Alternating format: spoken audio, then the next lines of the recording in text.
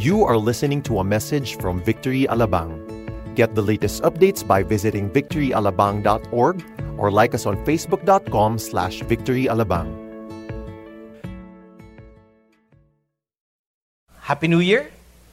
Napakabilis po ng panahon, di ba? Today we'll be starting our new series entitled Word View. Sabihin nyo nga po yun, Word View. Okay, so parang parody lang ito ng world view. And we'll be discussing mga ilang bagay po. When we talk about world view, we're talking about philosophies sa buhay natin. Ito po, every time we look at certain things, we always look at it dun sa lens kung ano man ang ating world view.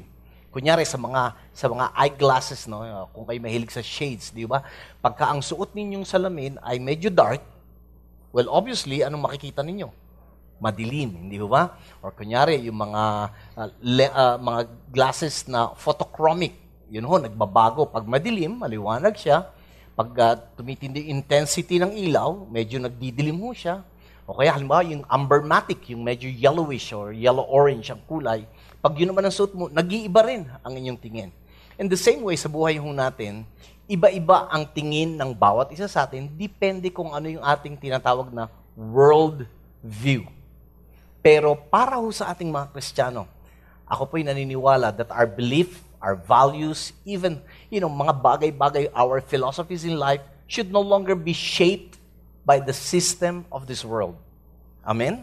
Kundi ang ating pong dapat na pananaw at how we deal with things should always be shaped by the Word of God. Now, I know that there may be some of you here who are still, at this point in time, you're still doubting the Word of God, or probably to some, medyo hindi pa kayo sold out talaga sa salita ng Panginoon. Just allow me to just share to you for 8 weeks. 8 weeks lang naman. And hopefully, I'll convince you really that the Word of God is accurate, that the Word of God is authoritative, that the Word of God has the final say in our lives. Amen? Now again, ilan ho sa inyo mga Kristiyano? Taas ang kamay. Lord, picturean mo. Okay, kung tayo po yung mga Kristiyano, nawa po, ang salita ng Panginoon ay hindi na natin kailangan pang pag-alinlanganan. Tayo po'y sold out na kahit na ano mangyari, ang salita ng Diyos ay salita ng Panginoon. Pero, ito po ang challenge. Though we're Christians and we believe that the Bible is the Word of God, pero ang challenge dito is what we do with the Bible. What we do with the Word of God. Paano po ba dapat ang ating attitude sa salita ng Diyos? Paano po ba ang ating dapat na, ang ating response sa salita ng Panginoon? Ba't natin ito kailangan basahin? Ba't kailangan pagbulay-bulayan? Sabi ko nga lagi, ang salita ho ng Diyos pinagbubulay-bulayan, hindi pinagkukulay-kulayan. Kasi minsan yung mga classic Bible, ako mahilig ako sa kulay.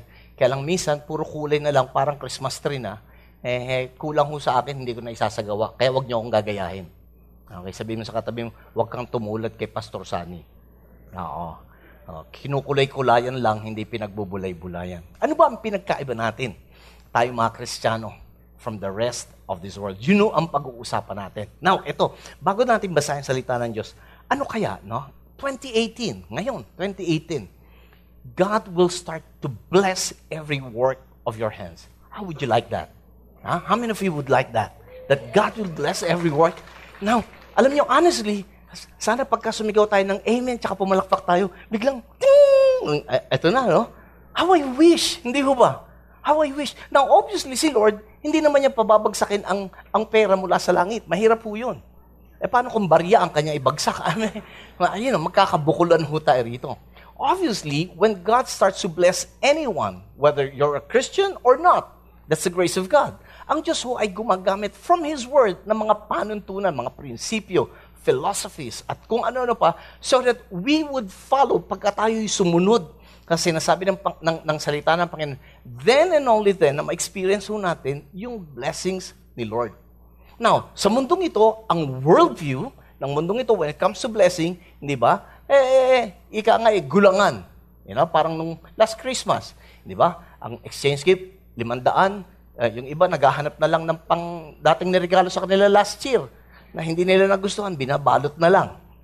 May gulang Yun ang sistema ng mundong ito. Ang sistema ng mundo is the get rich quick. Yung pabilisan, gusto natin, pabilisan tayong mabibless, pabilisan tayong paramihan ng pera. Kaya nga, kahit mga Kristiyano, minsan naniniwala pa sa kung ano-ano. Bili tayo ng loto, baka sakali. Pastor, magtatight naman ako pag nanalo ako. Tsaka babalatuhan kita. Regardless. No, kung ikaw ay i-allow ng Diyos na papanalunin sa mga ganun, why not? Bakit hindi? Pero the point is this. As much as possible, tayo mga Kristiyano, we need to follow what the Word of God says. Bakit? Narito po lahat ang gabay. Narito lahat ang panuntunan. Narito lahat yung guidelines. Paano tayo pagpapalain ng Panginoon. Amen? At yun po ngayong araw na ito, dahil unang linggo ng ating serye, pag-uusapan natin ay ang salita ng Diyos. Lagi naman salita ng Diyos. But specifically, what should be our attitude when it comes to the Word of God? So may I request every one of you to stand up, please? Tayo po tayong lahat. At babasahin natin ang isa sa mga paborito nyong talata sa Biblia, sa mga awit, unang kabanata. Okay, samahan niyo po ako sa pagbabasa ng malakas. Simulan po natin. Blessed is the man who walks not in the counsel of the wicked, nor stand in the way of sinners, nor sit in the seat of scoffers. But his delight is in the law of the Lord. And on his law he meditates when? Day and night. And he is like a tree planted by the streams of water that yields its fruit in its season, and its leaf does not wither. And ang sabi sa verse 3, in all that he does, he prospers. Verse 4, but the wicked are not so, but are like chaff that the wind drives away. Therefore, the wicked will not stand in the judgment, nor sinners in the congregation of the righteous. For the Lord knows the way of the righteous, but the way of the wicked will perish. Panginoon, salamat po sa inyong salita. Muli, papagtibayin niyo po ang katotohanan, ang kapangyarihan, at kapamahalaan ng inyong salita sa aming mga buhay. Panginoon, aking pong dalangin, bagamat nabasa na namin ito, maaaring nakarinig na kami ng iba't ibang pangaral tungkol dito. Subalit bigyan nyo kami ng isang, just a fresh anointing, a fresh understanding of your word. Holy Spirit, once again, we pray that you would just guide us and anoint us and give us understanding. All of this we ask in Jesus' name. Amen. Amen. Now, actually po, when you say the book of Psalms, okay, plural, ang mga aklat po or ang aklat ng mga awit ay compilation po ng mga awit. Hindi lang ito isang awit, kundi iba't ibang awit, iba't iba ang author neto. Kaya nga pagka sinabi, the book of Psalms, ibig sabihin marami yun. Pero pagka bumasa na tayo, kunyari itong isang chapter, we just say Psalm. Isa lang, singular. Psalm chapter 1. Now, ito pong, pagka binasa niyo po itong book of Psalms, ito po ay, paghahayag ng tao, pagbubuhos ng kanilang puso. Minsan mga papuri, pagsamba, minsan yung kanilang hinanakit at sama ng loob. Nagbubuhos sila sa Panginoon. So, hindi masamang magbuhos ng sama ng loob sa Diyos, yung mga hinanakit, yung kanilang mga frustrations. Sometimes makikita rin po natin na yung expression nila ng kanilang faith, yung expression ng sorrows and frustrations, ay, parang this is a vast view ng emosyon ng mga tao kung ano ang kanilang nararanasan sa kanilang mga buhay. Now, maraming beses din po, maraming chapters dito po sa mga aklat ng mga awit, naghahayag po ng karunungan ng Diyos. Maganda hong basahin ang mga awit. Yung iba naman, yung troubled heart ng mga tao, yun po ang kanilang ibinubuo sa Diyos. Now, we will just focus muna at this point in time on chapter 1 ng mga aklat ng awit. Now, actually, today we'll be talking about devotion. Sabihin nga natin devotion. Oftentimes, when we hear the word devotion, ang isip lang po natin, this is just a religious terminology. Hindi po. Yung devotion na sinasabi, this is not just limited to spiritual or religious word. Kundi when we talk about devotion, obviously, ito po yung iyong, yung pagmamahal mo, andito yung iyong enthusiasm, and so on. Lahat ng mga ito'y naghahayag ng tungkol sa debosyon. So whether ang debosyon mo ay sa isang tao o sa mga gawain, ito ang inihahayag ng mga bagay niyon. It is a state of being dedicated, consecrated, set apart for certain people or particular purpose. So when we talk about devotion, again, kung ito ang ating, kunyari, halimbawa, kung ang isang tao, sinasabi natin na isa siyang health buff, no? Yung mahilig sa kalusugan at di ba? Ano ang kanyang devotion? Pag nandun ang kanyang devotion, di ba? Mahilig niyan, exercise. Tama po ba? Mahilig siya takbo, weightlifting, parang ako noon. Yan ang ano ko eh. Kaya dati, andito yung muscle ko eh. Kaya lang siyempre, dahil hapon na uli, bumababa talaga yan. Hanggang mamayang gabi, na bukas aangat uli yan. But anyway, if you are, kung sinasabi mo naman na ang iyong devotion o ang iyong, you're devoted to sa mga techie, okay? Obviously, ikaw ay maraming gadget. Tama ba? Hindi ka magkandatuto sa gadget. Sa katunayan, minsan, kabibili mo pa lang ng iPhone X, naghahanap ka na ng 11. Dahil bakit? Yun ang devotion mo. Devoted ka doon. O halimbawa naman, kung ikaw ay devoted sa pag-aaral, obviously, anong mga pag-aabalahan mo? Bibili ka ng mga libro, mag-aaral ka, or maybe mag-i-enroll ka. Bakit? Dahil yun ang iyong devotion. Naunawaan niyo po ba? In the same way, when we say we're devoted to God, and I hope we are, I hope lahat tayo devoted kay God. When we say we're devoted to God, that means we're dedicated and enthusiastic pagdating po sa Diyos at sa Kanyang salita. Parang ganyan, excited kayo kasi devoted kayo kay God. Hindi ba? Pag pinag-usapan salita ng Diyos, yes, come on, Pastor. Yung, ganon. Pastor, mag-devoted ka sa salita na tao lang naman ang gumawa niyan eh. Narinig niyo na ba yun? Alam niyo, nagsimula pa yun noon pa, way back 80s, early, mid, hanggang early 90s. Sabi nila, naku, huwag ka nagpapapaniwala dyan sa Bible, gawa lang ng tao yan. Now, nung minsan po akong nasabihan ng gano'n, sabi ko, dapat ka magpasalamat na taong gumawa. Bakit? Kasi tao magbabasa. Ngayon, kung baboy magbabasa, kaya tawag iba, baboy study. Tao magbabasa, siyempre, alam nga naman baboy ang gumawa. Naintindihan niyo ba ako? So, tama lang na taong gumawa.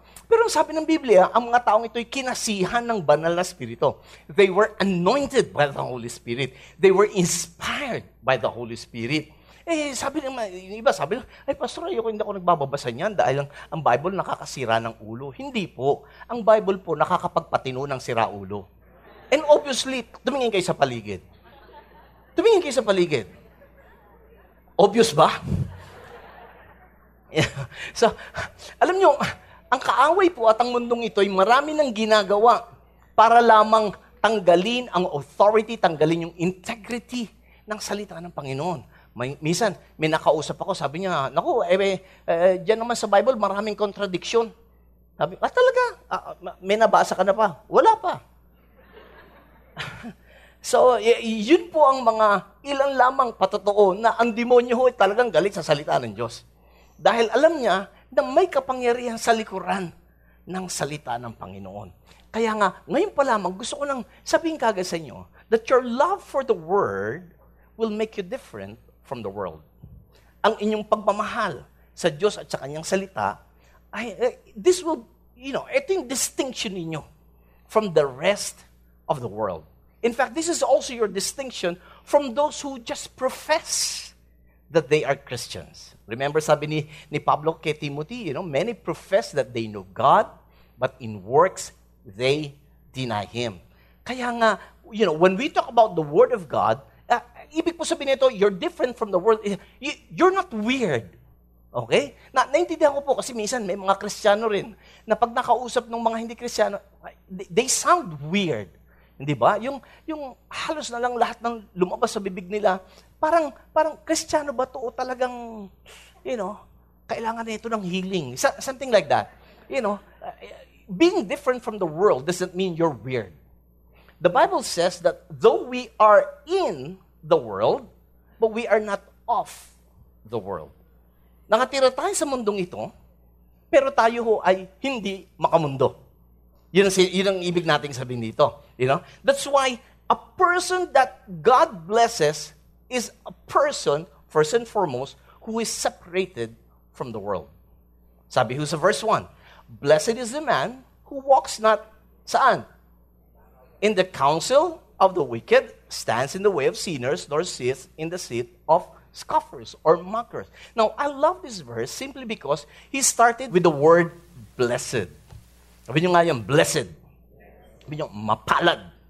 Oo, yun ang Tagalog na ito. Alam nyo, basahin yung Biblia, simulat sa pool. God always desired to bless man. From the very start, Genesis chapter 1, verse 27, ano sabi niya? When He created man and a woman, ano sabi niya? And He blessed them. Actually, the word curse, nagsimula lamang ito when man started to sin. Na nagkasala ang tao, yung blessing na dapat na gusto ng Diyos ay ikangay medyo may lumaban ng kaunti na nakikipag-agawan. At yun yung sumpa. But still, until this very hour, in Ephesians chapter 1, verse 3, ano sabi ng Panginoon? That God would bless you with every spiritual blessings in the heavenlies in Christ. So gustong-gusto ng Panginoon pagpalain tayo. Pero the question is if gusto ng Diyos na pagpalain tayo, bakit parang matumal ang pagpapala sa atin? Yan ang mga tanong. Kung gusto talaga tayong pagpalain ng Diyos, bakit parang, ambun-ambun lang? Hindi katulad na itong kapitbahay ko, hindi naman mananampalataya, hindi naman umaatid sa victory, pero ang daming pera. Ang daming mga bagong kasangkapan. Ang dami nilang kotse, ang dami nilang asawa, ang dami nilang, na mga bagay na minsan kinaiinggitan ho natin. Now, alam niyo, the word blessed po dito, actually, ang Hebrew niya is, ibig sabihin lang nun, is, oh, the happiness. Pagka binasa nilang, oh, the happiness. Wala eh. Pero dapat feel nyo, na nung sinulat ang mga talatang ito, ang sabi nung manunulat ng awit na ito, oh, napakasaya. Dapat ganon. In fact, I'd like yung amplified version. Kasi sa amplified version, kanya pong pinalawak yung katagang blessed. So, hindi lang siya blessed is the man, kundi nakalagay sa amplified, blessed means you're happy, you are fortunate, and you are to be envied. So, isang pinagpalang tao, sabi rito, ikaw ay masaya. Don't get me wrong. I'm not telling, hindi ko naman sinasabi na pagka-bless ka, tumatawa ka mag-isa. Hindi po, iba yon. Okay? Again, ibang story yan. Pero you're happy. That means, it simply means na your happiness is not based on your surroundings. Maaring magulo sa paligid, but you're happy. Nakakangiti ka. Hindi nakangisi. Iba yun. Okay, nakangiti ka. Kasi bakit? Alam mo, pinagpala ka. Pangalawa, sabi, ang salitang pinagpala, sabi rito, ikaw ay fortunate. Hindi swerte ha. Again, mapalad. Tignan mo uli yung katabi mo, sabi mo, mapalad ka. Now, alam nyo na yung prinsipyo ko, hindi tayo niniwala sa swerte. Bakit? Malas yun. Pag may swerte, may malas. Pero pag may mapalad, walang matalampakan. Mapalad kayo. Ibig sabihin ng palad, di ba? Yan, bless yun yun. Mapalad kayo. And last din, sabi rito, ito yung pinakagusto ko. Pag ikaw ay blessed, ang sabi ng Amplified, you are to be envied. Ikaw ang kaiinggitan. Hindi ikaw ang, buti pa siya. This all depends, again, yung kaya sabi natin, word view. Pag alam mo kung anong sinasabi ng salita ng Panginoon, in the first place, wala kang dapat kainggitan sa iba. Hindi ka ba maingit niyan, pastor, siya may pera, ako wala. O siya nga may pera, sa impyerno naman siya pupunta. Gusto mo yun? Now, the Bible says, what shall it profit a man if he gains the whole world and lose his soul and be cast away? What shall man give in exchange for? Kaya nga, again, hindi nyo lang naintindihan kung gaano kayo pinagpala ng Panginoon. Kaya nga, again, sige po, palakpakan natin ng Diyos. Kaya nga po, ang challenge ko sa inyo is, let's go back to the Word. Tignan natin, bakit ba tayo tinawag ng Diyos na mapalad? Bakit ba tayo pinagpala ng Diyos? Anong area ng life natin tayo binibless ng Panginoon? And once you discover that, trust me, mag-iiba yung ating pananaw. Why? Because we look through the lens ng salita ng Diyos. Amen. Amen ho ba? Okay, now, tuloy natin. Sabi nito, blessed is the man, ito binigit niya, description. Sino yung mga taong blessed? Ito yun. Ang mga taong blessed are those who does not walk in the counsel of the ungodly. Let me ask you one thing. Where do you get your counsel?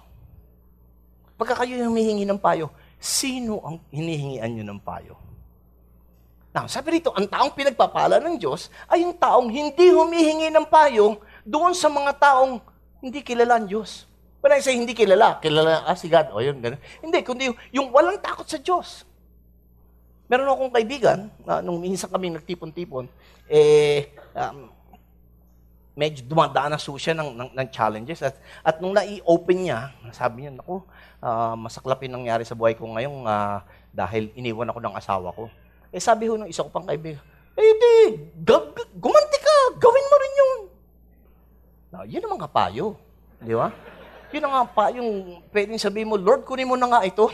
Now na. You know? I mean, a person who doesn't know God, obviously does not fear God. And a person who doesn't know the Word of God, obviously nakakatakot to kung anong payo ibibigay niya. I'm not saying naman lahat, you know? But, you know, again, the worldview ng mga tao. Yeah? Yun po ang dapat nating iingatan. Kasi sabi, who does not walk in the counsel of the ungodly, nor, ano sabi, stand in the way of sinners, nor sit in the seat of scoffers or mockers. Now, this is interesting. Kasi kung pupunahin yung tatlong yun, progressive siya. May progression. Yung who walks na medyo, parang napadaan ka lang. O kaya biglang, parang ano ba dapat kong gawin dito? Hanggang sa susunod, umuumpo ka na. Hanggang sa susunod, nakababad ka na. Again, ano yung kasabihan? Tell me who your friends are. And I'll tell you my friends. Baka makakilala sila. Hindi.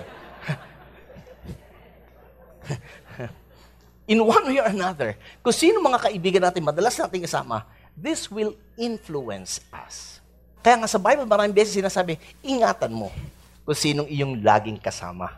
You know? Kaya again, challenge ko po, yung mga kalalakihan, taas ang kamay ng mga kalalakihan, mga lalaki, men's room, kayo mawawala.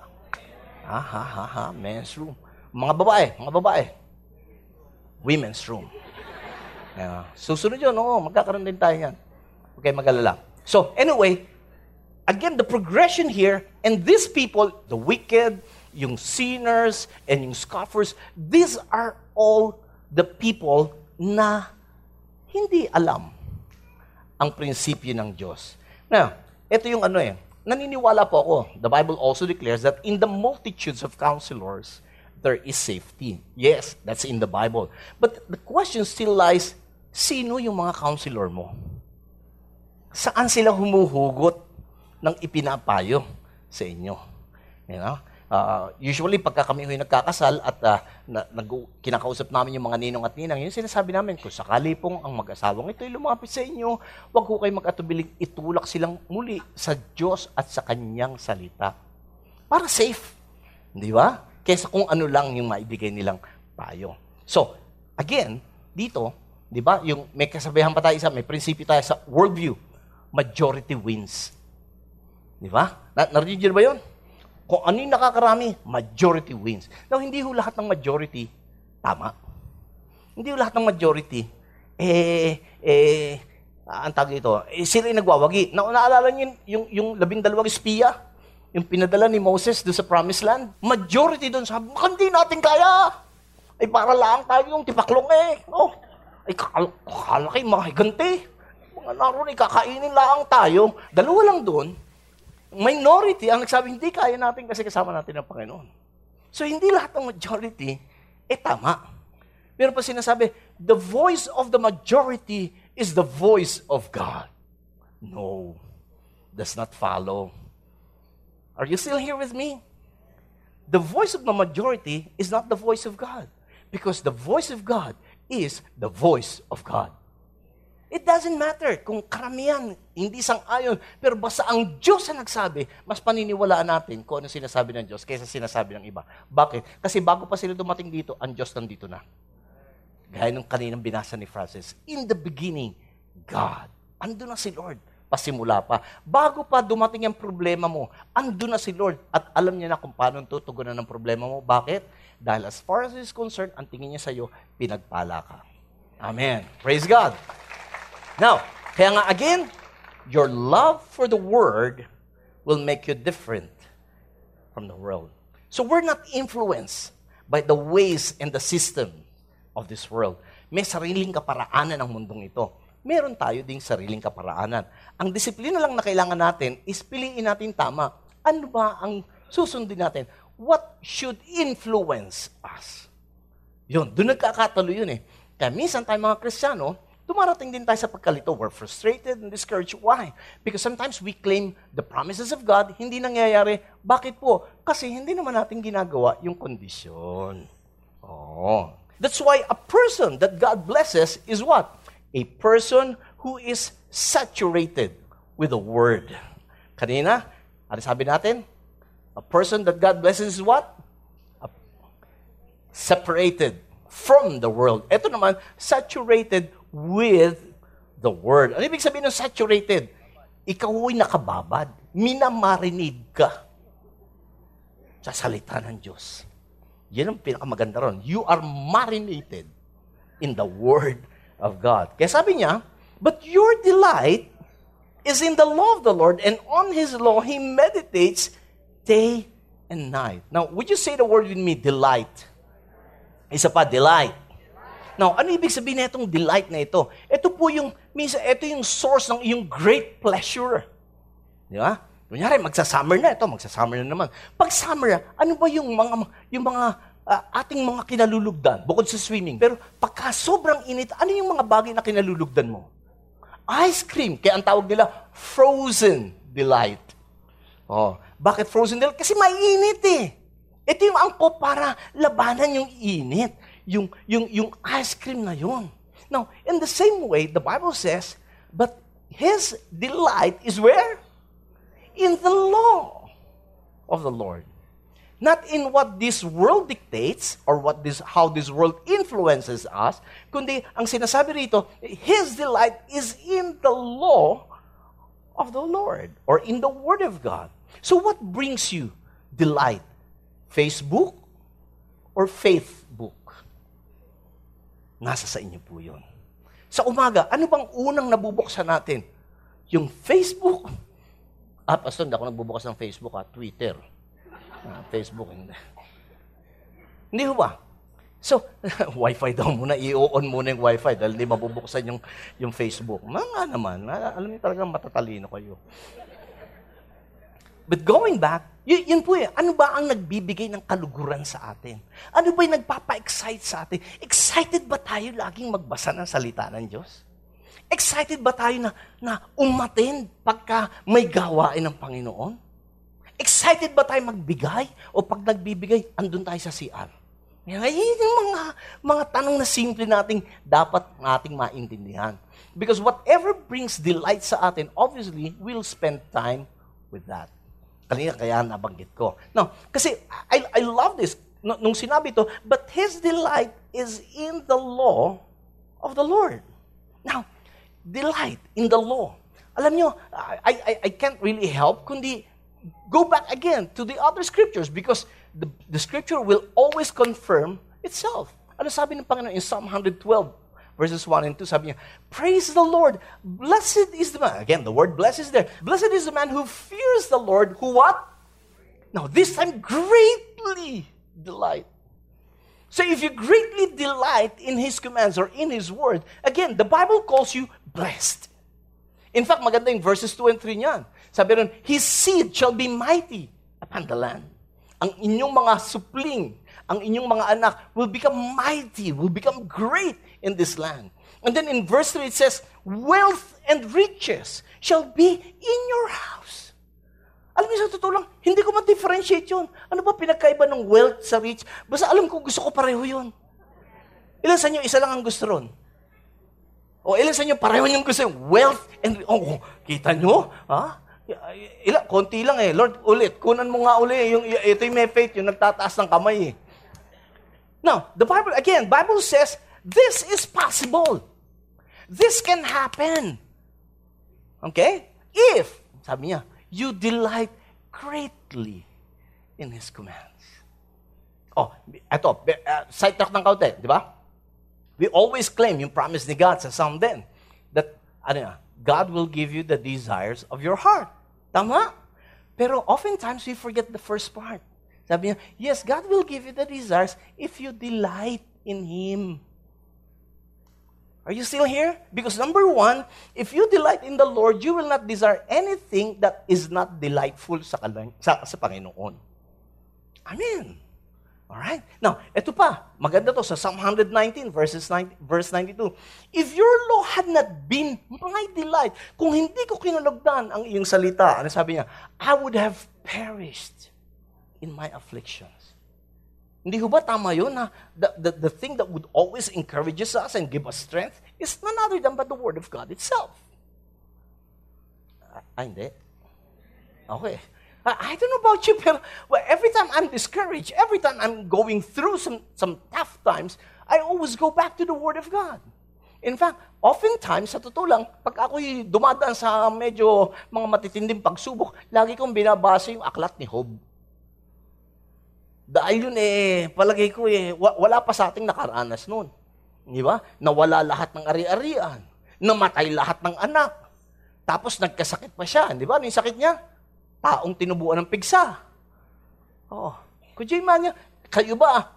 Kayo nga pag nagkapigsa, isa-isa lang Oh, mula ulo hanggang talampakan. Taong pigsa. Oh. Pero and yet, the Bible says, hindi niya sinumpa si Lord. He still blesses God. That's why, no wonder tinawag siyang blessed. Narito pa ko ba kayo? Ilan sa inyo uli ang mga blessed, taas ang kamay. Sabi niyo, I am blessed. Yeah. And so, you see, again, how I wish na pag sinabi lang natin ang promise ni God, o kaya nag-amen tayo, o kaya nagtaas ng kamay, o pumalakpak, nangyayari na. But it doesn't happen that way. How I wish. Kaya lang nga hindi. You see, God's word can never be treated as a lucky charm. Alam niyo, kunyari, pag wala kang pera, sasabihin mo lang, my God shall supply all my needs according to His glorious riches in Christ. Ang galing. You know, isang bulati na lang hindi pumipirma sa'yo. By the stripes of Jesus, ang galing. How I wish. Ganun lang sana kadali. Kaso hindi ho. The Word of God doesn't work that way. We need to do something. Tignan mo yung katabi, sabihin mo, meron kang dapat gawin. You need to show respect. You need to show love. You need to read it. You need to really devote. You need to meditate on it. Okay, let's go back to Psalm 1, verse 2. Sabi niya, but his delight is in the law of the Lord, and on his law he what? Meditates. Kailan? Day and night. Ibig sabihin, kung hanggat meron kang pagkakataon, you meditate. Hindi lang tuwing umaga at gabi, paghapon, di ka na. Hindi. Pag may pagkakataon, you meditate. Pastor, hindi ako marunong mag-meditate. Lahat tayo marunong mag-meditate. Ang problema lang, mali ang na-meditate. Alam niyo ibig sabihin ng pag-meditate? Alam niyo, ang salita pong meditate, kinuha sa salitang Hebreo, na ang ibig sabihin po yung parang, alam niyo, yung mga baka, kambing, yung mga kalabaw, yung, ano ba, yung nagngunguya ng damo. Diba? Hindi sinisindihan yung damo, ninunguya yung damo. Iba ho yung nagsisindi ng damo. Okay? Hindi po punahin nyo, yung mga kalabaw, kambe, dadali mo yan doon sa field. Kakain yan, di ba? Parang lawn mower yan Ngayon, pag inuwi mo na yan, at nilagay mo na siya sa isang lugar, kahit wala nang damo ron, hindi mo tumitigil. Hindi napapansin, hindi tumitigil ng kangunguya. Yan ang tawag doon, ruminating. Okay? Dahil alam nyo, yung mga ganitong uri ng hayop po, meron ng 4 na chamber sa kanilang tiyan. Huwag yung titigan yung tiyan ko. Mukha lang may 4 na chamber yan. Pero ibig sabihin yung mga kalabaw, may 4 na chamber. Ibig sabihin yung unang kain niya ng damo, ninunguya niya, nilalagay doon sa unang chamber. Kaya pag inalis niyo na yan, hindi nyo napupuna, hinuhugot nila uli yun. Kung paano, hindi ko alam. Ngunguyain uli, lalagay sa second chamber, and so on and so on. Hanggang sa ika-4 doon sa chamber. Pagdating ngayon, doon sa ika-4, paghugot uli niyan, talagang katas na siya. Kaya mas madaling kumakalat sa katawan nila. Yun din ho ang pantunan ng pagbubulay-bulay. Dapat pag pinagbubulay-bulay ang salita ng Diyos, ninunguya. Ninanamnam. Blessed is the man who fears the Lord, who delights greatly in His Blessed is the man who fears the Lord. Facebook na. pag ano, wala. Paktaylo. Hindi ho eh. Di ba? Now, kunyari, di ba? Hindi masamang magbasa ng dyaryo, pero kung lagi tayong dyaryo, ang mas pumapasok sa isip natin, puro bad news. Di ba? Bihira na tayo makabasa ng good news. Sa Bible ka na lang nakakabasa ng good news. Sa telebisyon, radyo, makinig ka ng balita, dyaryo, puro bad news. Oh.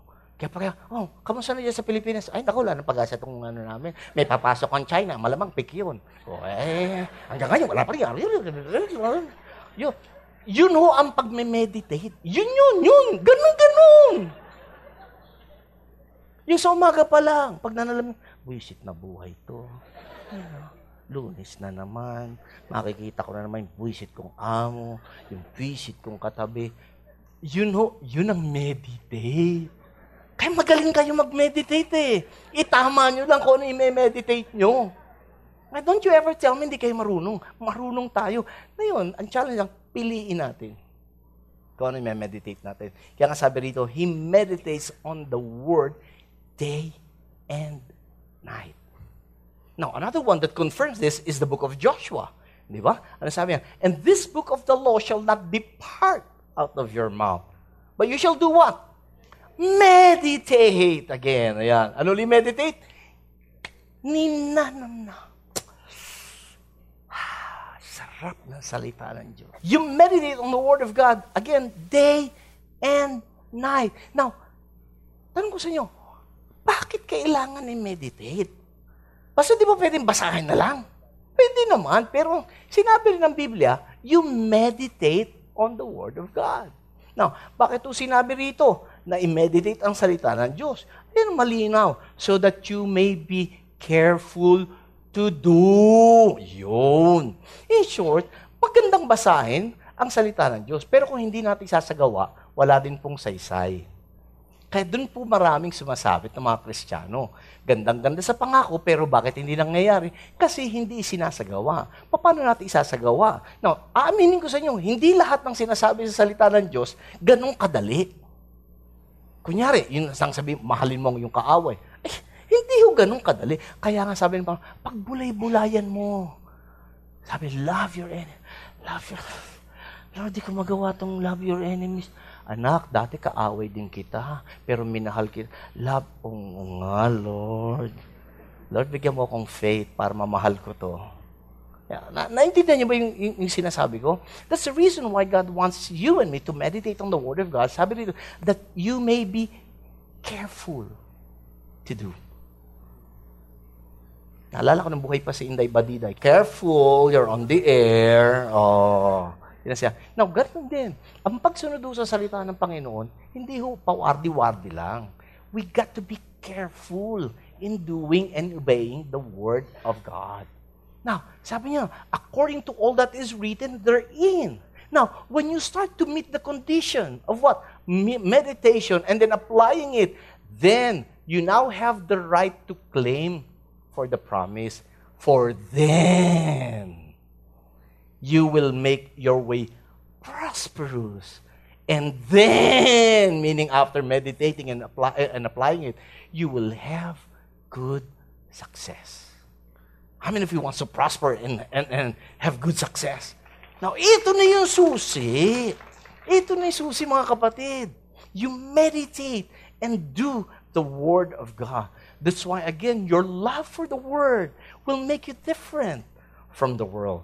That's why, again, a person that God blesses is not just the one who is separated from the world, not just one who is saturated with the Word, but lastly, a person situated by the waters. Biglang na iba, no?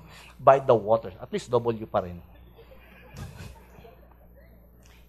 After being careful of who and what influences us, yung kanina sa verse 1, di ba? Sino ba nakaka-impluwensya sa iyo?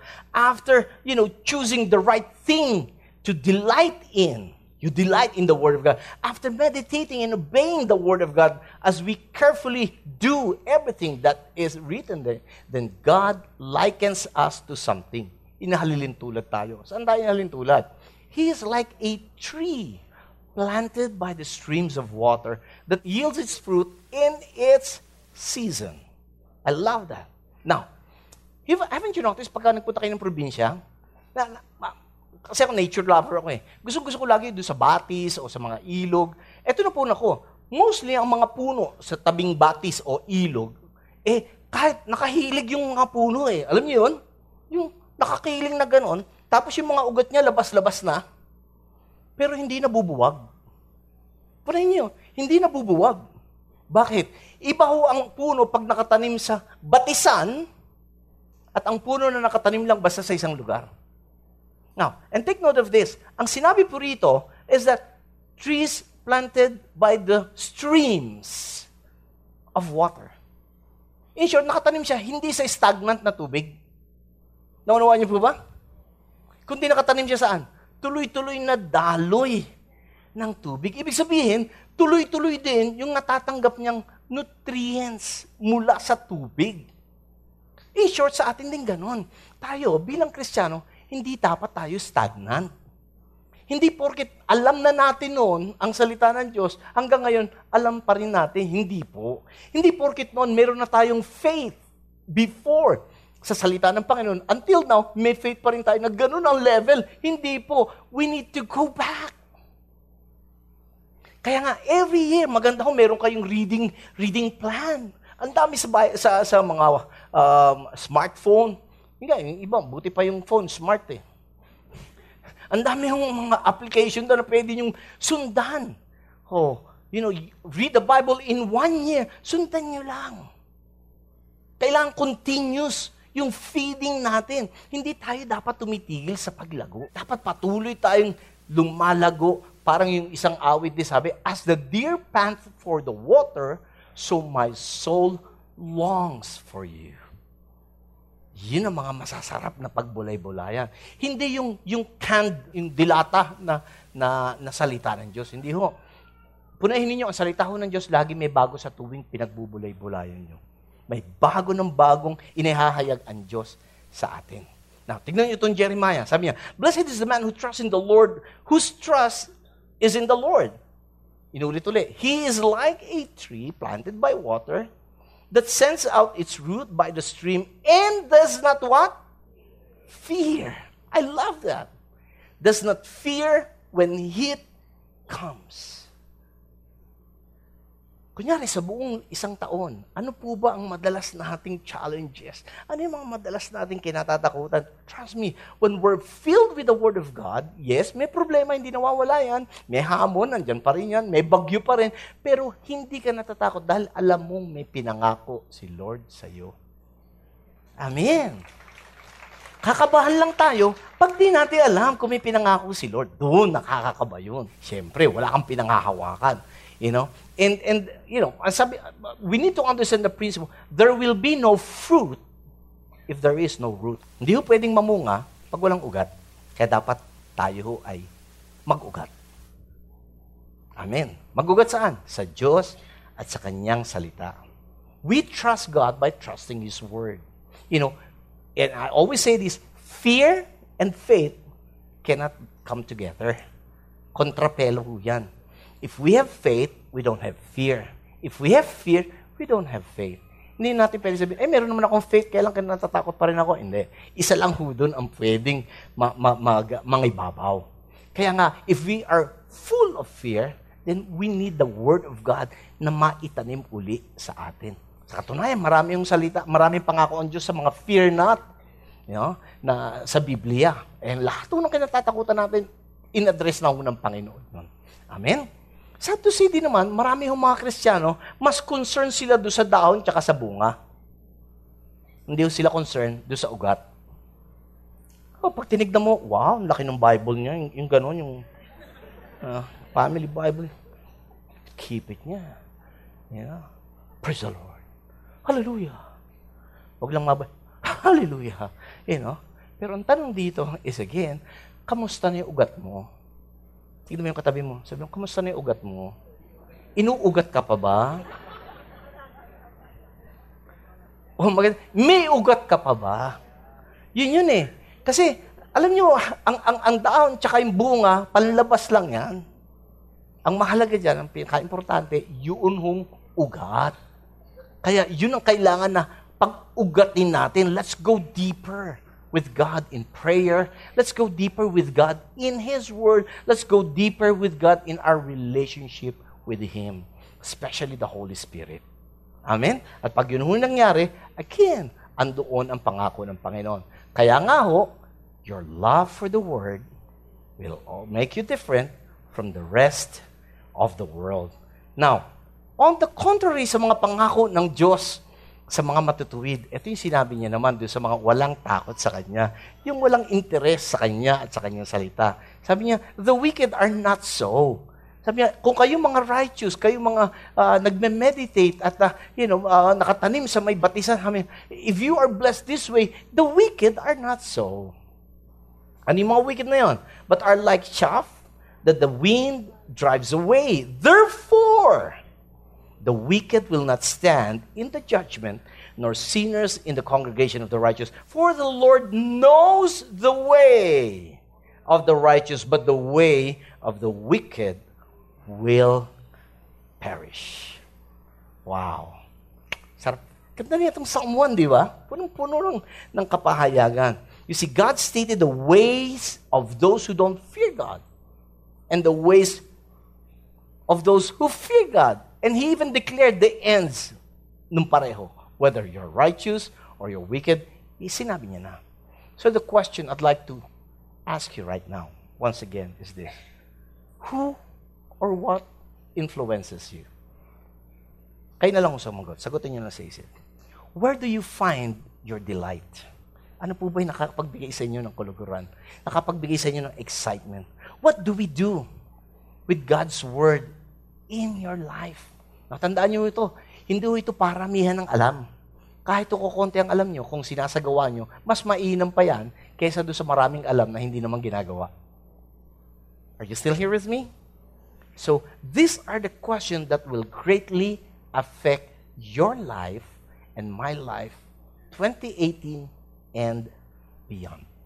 Sa katunayan po, yung ating din pong pagkakaalam, the knowledge of the Scripture, that will also determine if we really know God, if we know Christ, if we know that we do have the assurance of our salvation.